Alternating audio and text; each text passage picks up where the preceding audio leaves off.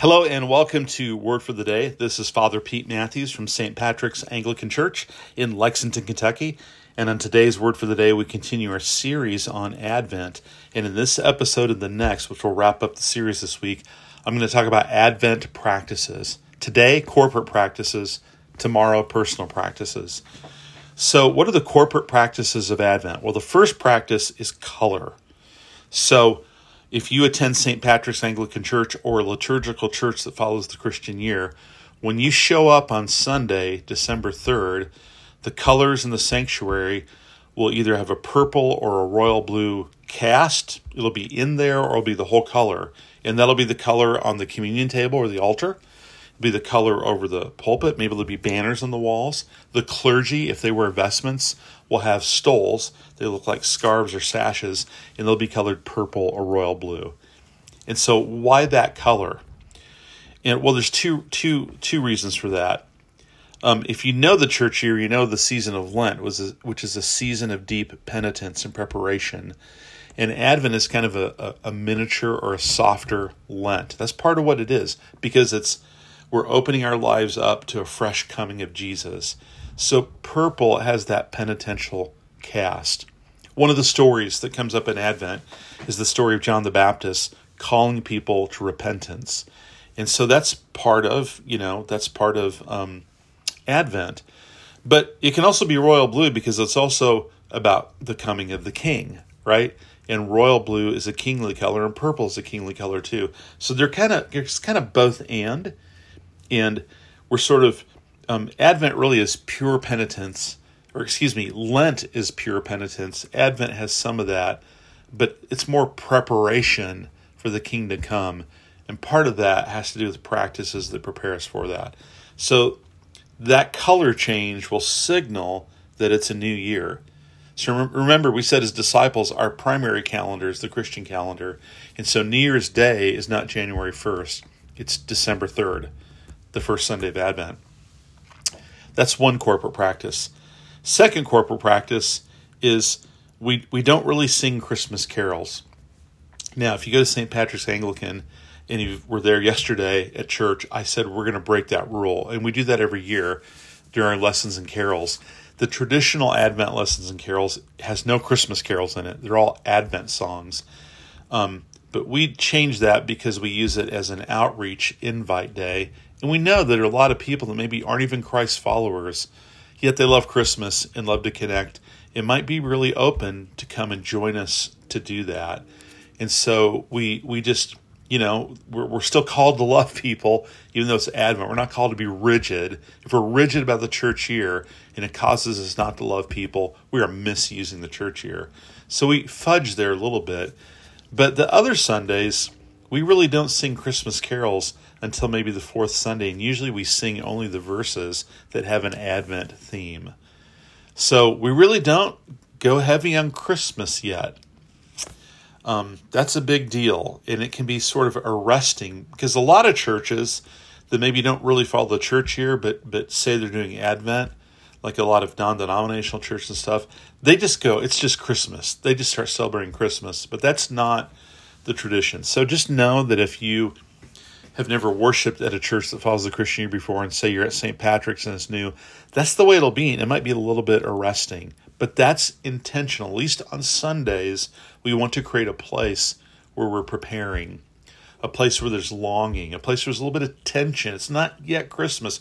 We're holding off. We're waiting for Jesus to come. Another corporate practice is what's called the Advent wreath. That's also a personal practice. I'll talk about that next episode. But that's a wreath with a pine garland in a circle with 5 candles. So 4 of the candles are around the outside, and 3 of those are purple, and they mark 3 of the Sundays of Advent, and 1 is pink. The pink candle is for the 3rd Sunday of Advent, and it's called Gaudete, or Rejoice Sunday. And the idea is, in the ancient church, this was a season of penitence. But, it was felt that, you got to ease up a little bit. So let's have a Sunday where we just think about joy and rejoicing. And so that's the 3rd Sunday of Advent. This Christian year will be December 17.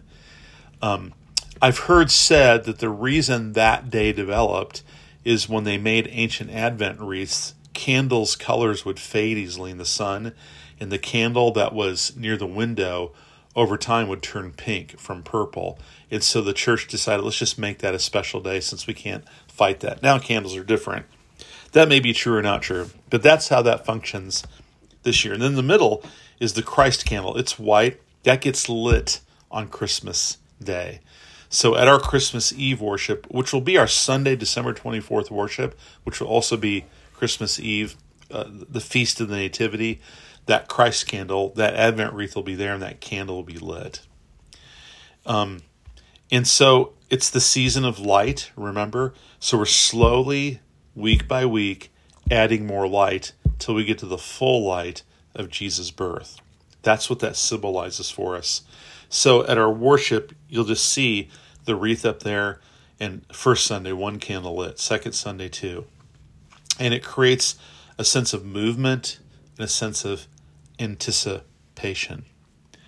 Another corporate practice is what are called the O antiphons. An antiphon is a call and response.